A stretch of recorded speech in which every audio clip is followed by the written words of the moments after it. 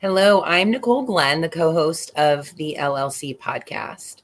It's an honor to introduce listeners to inspiring women who are making a real difference in logistics and supply chain. With the LLC podcast, you'll hear inspirational stories, both personal and professional challenges our guests overcame, how their backgrounds help shape who they are today, and how they empower others, give back to their communities, and often the world. Today, joining me is Dr. Jacqueline Kerr, a behavioral scientist and burnout survivor. Her TEDx talk, How to Stop Burnout Before It Starts, explains how burnout is a multi-level problem and provides actionable solutions that we can all use to change the social norms around burnout based on the behavioral change science. Get ready for an amazing show. Welcome, Dr. Kerr, today. So excited to have you. Thanks so much for having me. And just a little note about maybe the light on my glasses and the background. I'm actually having a mum break. And I like to talk about this so that other mums have permission. So I'm in a little cabin in the hills after dropping my son off for a school overnight field trip. So yeah, mums, we all need to have permission to have a break and let go of that mum guilt. So I here's agree. an example. This past January, I went down to the Florida Keys by myself for a 3-day trip of just books and spending time checking out shops and doing the different things. And you would be surprised at how many people thought, and these are females, thought that was a little nutty that I was taking a trip by myself. And it just shows how not normal it is to spend time alone. So, I mean, kudos to you for doing that. I think it's so important to get back to yourself for a little while. Exactly. And we need to give each other permission to do it because, as you say, it's not the social norm. Right, right. So you have such an inspirational story, with your background as a population scientist and of course as an expert on the topic of burnout. Can you share with our audience your journey, how you got this started on this subject, and what keeps you motivated to study burnout? Thank you so much. So, yeah, my own journey was that I experienced burnout. I was a public health researcher being funded for millions and millions of dollars of research grants, leading a large group in academia. And so a lot of my research was to do with stress management. And so you'd think maybe someone in my position would have been able to recognize my own stress. But I think what happens is we're like frogs in a pot of water that's slowly being boiled, and we don't realize how the stress is affecting us. And I just kept taking on more and more leadership positions, really trying to prove myself. And it just led to, in some ways, less autonomy. I was very much the leader of my group where I had autonomy. But as I started to take on leadership across the university, I lost some of that autonomy. I experienced more values, misalignment, more difficult leaders that I was working with. And on top of my own work and being a mom, and my son at the same time was being diagnosed on the autism spectrum, I just got to a point where I didn't want to face another year. It was January the 3rd, and I just couldn't face another year. So I was able to get help. I mean, that was the biggest thing. I actually did write a letter to my kids explaining that I was really sorry that I couldn't help myself. And as I was writing that letter, I suddenly realized, why can't I? And I think that's one of the first things we have to do is admit, as these strong women leaders, as super moms, it's okay to ask for help, and it's okay to be vulnerable, and it's okay not to be perfect. And those things were really hard for me to learn, but that's been part of my journey and my growth. And it was really only afterwards. I thought I was going through like a midnight life crisis or a mental health breakdown. And it was only afterwards, as I started to actually read about the research on burnout, that I recognized that that was what I had been through. And that, yes, some of my personality was part of the issue. I'm a big people pleaser, a perfectionist. I am ambitious, an overgiver, overachiever, but actually also the situation at work where I started to lack autonomy, where there were so many barriers to succeeding. And this is something a lot of mums face. In my field, for example, mothers, after they have become a mother, their publications, which was what we are judged on, decrease so greatly, even though beforehand they were equally capable as any male around them. And it's again because of the pressures we face. So now I'm very much motivated to share my story and share my science so that other women leaders can recognize burnout and realize that it's not their fault, even though so many people tell us self-care is the answer and it's an individual problem. As the US Surgeon General says, it manifests in individuals, but it's actually rooted in systems and the workplace itself. Do you think that women also have maybe the wrong idea of what self-care is? Like, how do you define what self-care should be? Right. I have a lot to say about self-care. Yeah, sorry, I know that's not even something we asked originally. No, that's totally fine, because I think it's a really important question, because it's the message we're being given. Mm-hmm. So what happens is people tell you to self-care. Now, some people might say that's bubble bath and a glass of wine. Now, if to me self-care is about getting a coach and working on your emotional intelligence, setting boundaries, saying no, then I think that's really important. But a lot of companies are saying self-care is, for example, exercise, meditation, diet. And again, those things are so important for stress management. But people who are managing their stress with those tools still burn out. I was managing my stress with those tools and still burnt out. And what that leaves the individual feeling is even more of a failure. I'm doing self-care. And I don't know how many people during COVID said to me their normal self-care regime wasn't working anymore. We were having such high levels of stress and such extended uncertainty and challenging situations. And it's that chronic stress. And really, the research also shows us that most people, unfortunately, can't keep an exercise or even a meditation habit up for very long. So yes, chronic stress happens and self-care isn't the solution. We really have to change our expectations personally around what we're doing, but also then professionally, that companies are providing the right environments to support reasonable working hours, to support psychological safety, to support flexibility and autonomy. And so much of this has come out in COVID as new ways of working, as our work and life worlds collided. But not everyone has been intentional about it. So there are still some inequalities that remain. And we're, very afraid of proximity bias now if you are just one of the few working remotely. But the other thing about self-care is not everyone has equal access to healthcare services, to culturally appropriate, stigma-free care. So also when you sort of as a company point and say, look after your own health, this is just perpetuating existing disparities that we know exist for health anyway. So I really hope that we can, as companies, start to take responsibility for our employees' health and do what we can to support them. Yeah, and I think, you and I spoke now a couple of times in regards to different topics, and the conversation that we had was really kind of segmented on the idea of companies really honing in on this idea to help their employees reach a new level of feeling good, not hitting that burnout threshold. And it was really surprising to me on some of the tips that you gave me.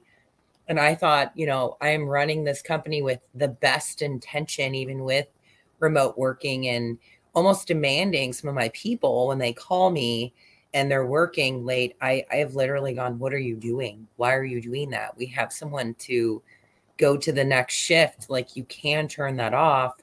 And I think talking through what those boundaries are as companies on how far we can kind of set those rules and guidelines for people, and open up to them to understand what they're going through, to really have that true empathetic viewpoint, and I think it's a struggle, and it's something that companies don't even realize that maybe they're not doing right, or maybe they're just not communicating it effectively. So I loved some of the tips that you had given me, and our next plan discussion, where we're actually going to dive into my company in November here to see what we can uncover to make better. But what are some of those factors too, that just topically, that maybe you could share in regards to the company insight side of it, as for leaders and managers out there? Right. So there's a lot there, but let me start by talking about some of the mismatch that there is at the moment. Sorry, I get all excited. Yeah, leaders have such they have such good intent. So you can see that leaders think they are doing the right thing for their employees, and then their employees are not seeing the same. So Deloitte and Microsoft and Adecco and Modern Health have all shown that employees are feeling this mismatch between what's being offered to them around wellness and that they think it's not a good solutions and not helpful, and leaders are saying we're doing everything we can, right? Mm-hmm. So there is that real mismatch. So part of it comes from, again, trying to fix the person. So when we're focused on this person has a problem, they need services, whereas the employees are saying, no, the organization has to change. So I think you touched upon some of the things, having very, very clear guidelines around what are the working hours that you have. And these are like institutional guardrails that we have to set, because of course our overachieving employees want to do more and give as much as they can. And they're some of our best employees, but we really have to help them say, this is not what we expect. This is not what we want. And it's not what we reward either. Because I think that's so often when we think about our reward systems in companies, we talk about stretch assignments and, extra time that you can put into things. Whereas actually we want people on the job to be doing higher quality work, right, and paying more attention, for example, to the well-being of their team, or to interrupting bias in their team. Like if you did those things in the daily operations, then that's going to be helping the team so much more than sort of extra hours you can put in when other people who don't have those hours to give because of their caregiving or other duties, they're missing out. So it's a big reframe around how we use time. Yes. And some of the flexible work guidelines, there's a fantastic new book, How the Future Works. And they're very much saying, okay, assign times to have collaborative work, assign times to have focused work, and just being so intentional about those things. So I agree, like you said, having very, very clear agreements and communication around these things. But role models, like you said, you have to be role modeling the behaviors that you expect others to see. Quite often I've seen email out of office saying, you don't have to respond to this email out of hours, even though I'm sending it out of hours. And I'm like, okay, that's just saying, oh, no. And yeah. I did that as a leader. I used to do that as a leader. I would work so hard out of hours, but not expect my staff to. And of course, you're giving totally the wrong message. So it's so important as leaders that we're also sticking to those limits and role modeling them.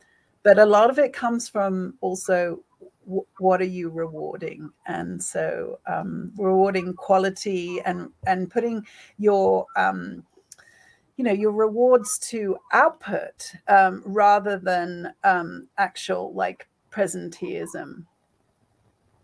Yes. I mean, we could even just have 3 shows on this, because it makes me just have this ton of questions for you on how to even regulate, especially in the remote side of things, like when you're not physically seeing your people now, sitting there working. The only thing you could do is really monitor maybe your communication tools to see if there are little green lights on, you know? Right. But how much does that actually, because I think that's one of the questions people have is, did you looking over their shoulder previously in the office really was that proof of productivity or presenteeism? And the same, we don't want to be monitoring our employees. We want to be trusting them. And the reason you can trust them is because they are delivering on their deadlines and they're delivering on the agreements that you have. So yes, it's the way we used to work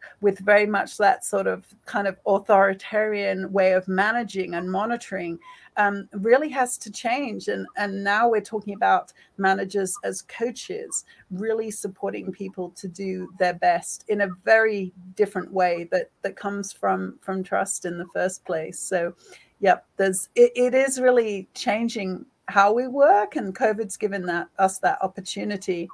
But I think there are also many things that still are legacies from pre-COVID that exist in companies. For example, much lower rates of women and women of color in the C-suite.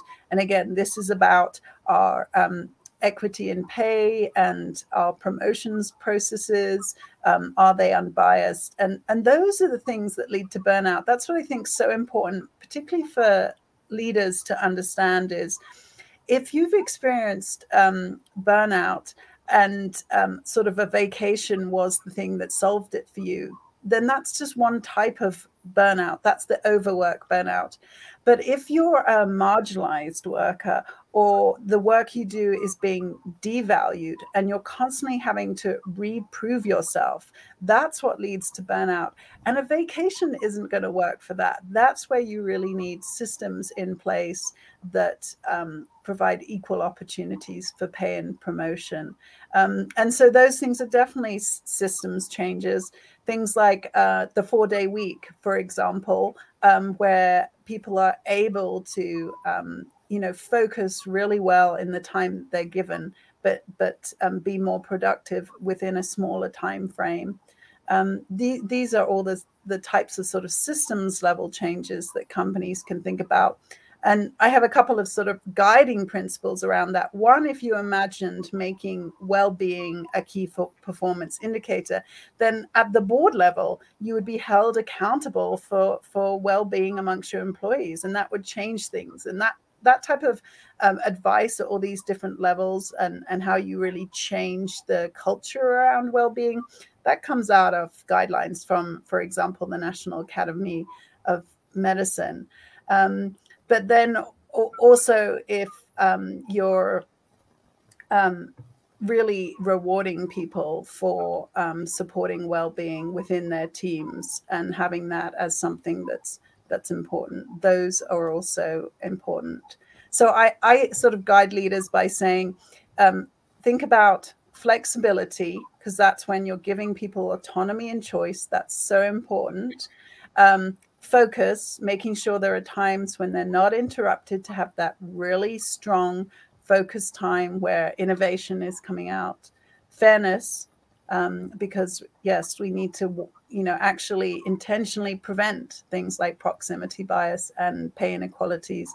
And then purpose. People really need to know that their jobs have meaning, that they're aligned to your mission, that they feel fulfilled because it's very clear where their role contributes to the mission.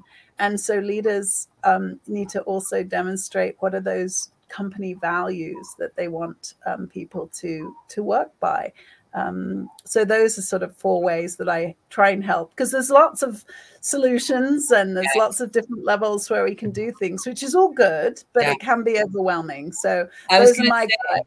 I can see how that can be, even as a leader, because as you're speaking, I'm going, well, you'd have to rearrange how this sector is and then this sector. But your whole message is you don't have to do it all at once. These are things that you start moving towards and you start setting goal sets too. So that way you can develop that plan for your particular company? And how do you feel about involving some of the employees to actually lift this, to do that? Do you see more success when they bring more people in to the change of this mindset and the Yes. actual structure of a company? Absolutely. Yeah. So, for example, I think it's really hard to do something like operationalize your company values. You have these words in a mission statement. So, how would you operationalize them? Well, one way is to have your employees say, I want to work for a company that values. And then they complete the sentence. And then it's in their words of the things that they care about. And you can see, okay, those are the daily behaviors that we want to support. These are how we can operationalize that. I think it is so important when we ask our employees for their thoughts and their needs and their problems and concerns. We have to show that they have been heard. And to be honest, one great example that Rishika Tulshan provides, and she's the author of a book, Inclusion on Purpose. So this is definitely around the DEI spaces. Imagine you are organizing a party.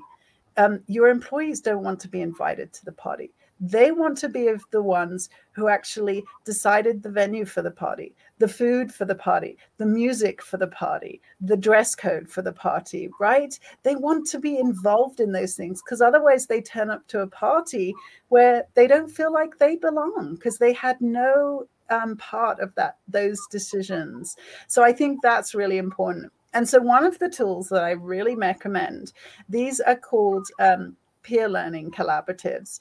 So it's basically a process that we use a lot in medicine, because you can imagine in medicine that recommendations around treatment practices, they change quite a lot.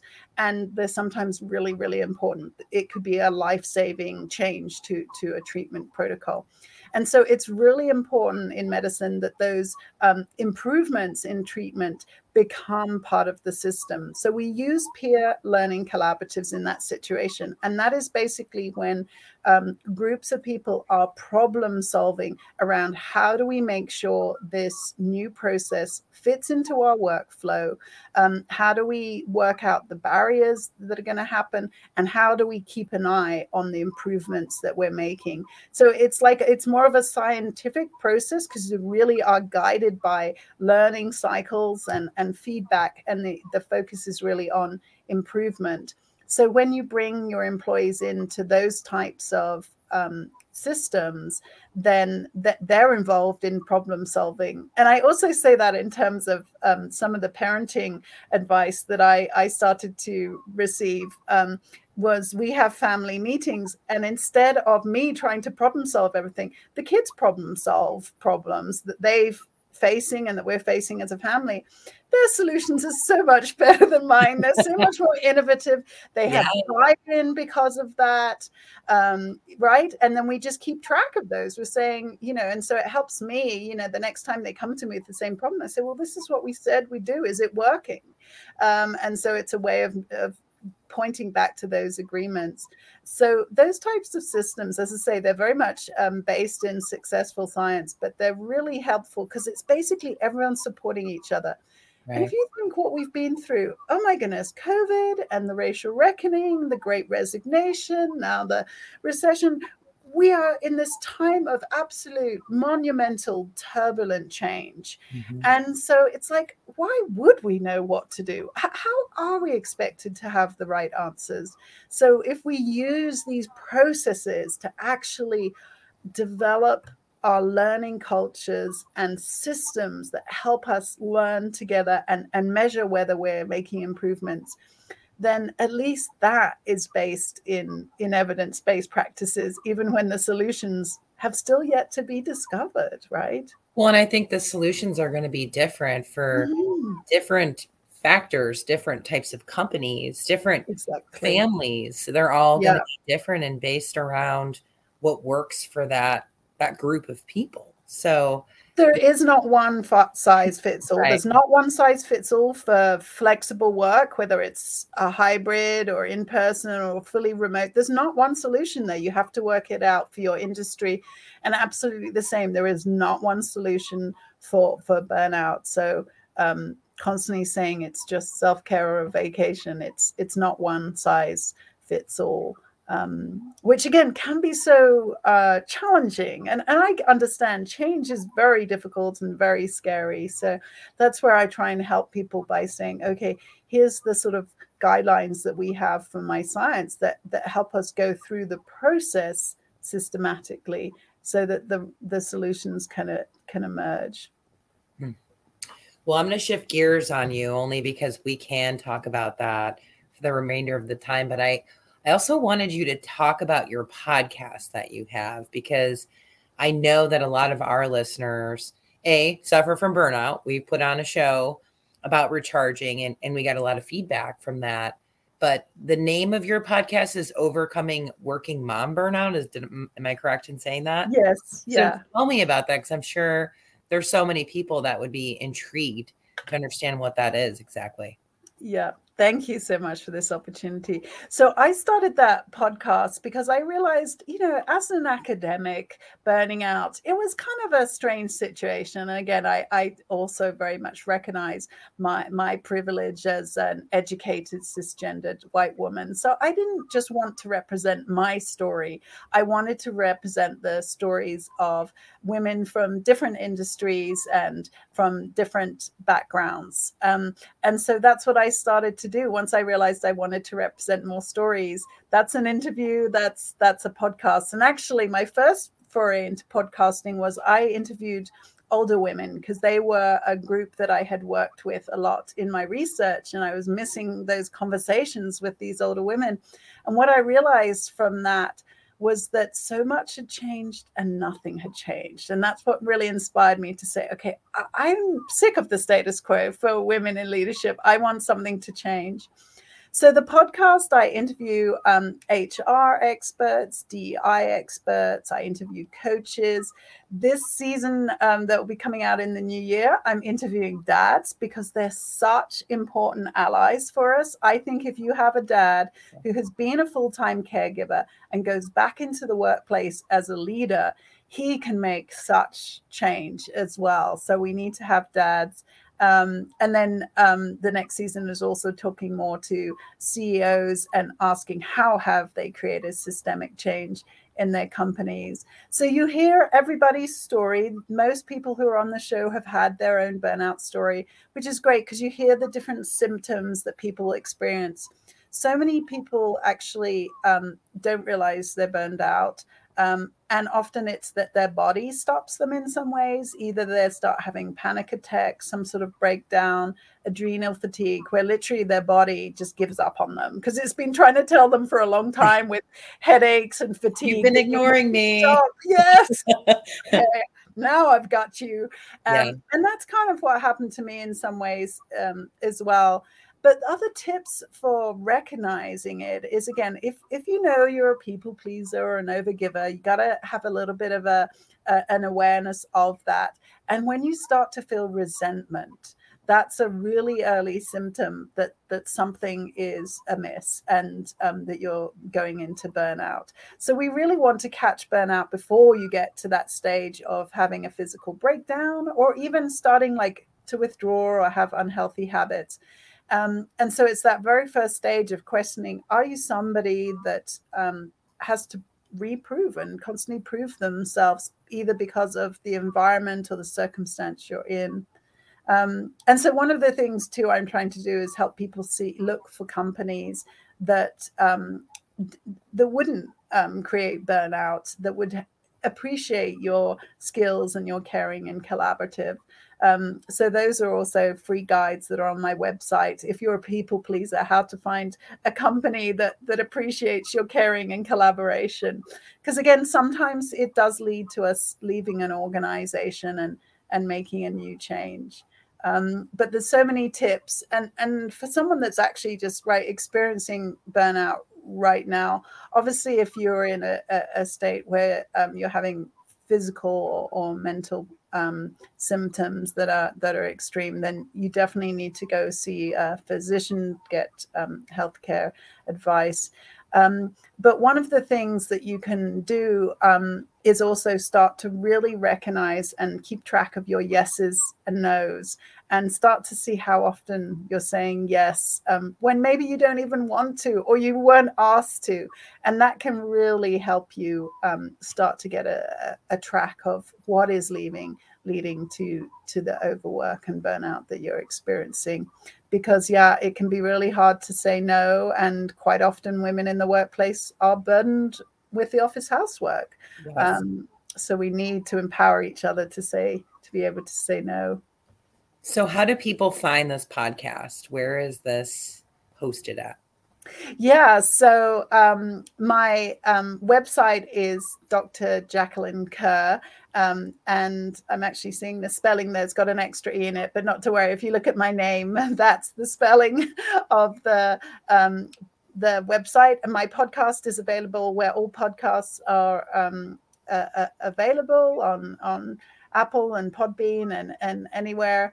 And my website has lots of free resources. And my TEDx talk, How to Stop Burnout Before It Starts, is on YouTube or on TED, but it's also available on my website. So yes, there's a lot of resources. There's blogs, there's tools for people to use. And so I'm also developing a training for women leaders. So if anyone's interested in that, basically, we often have great intuition on how to lead through complexity and how to lead with compassion through change.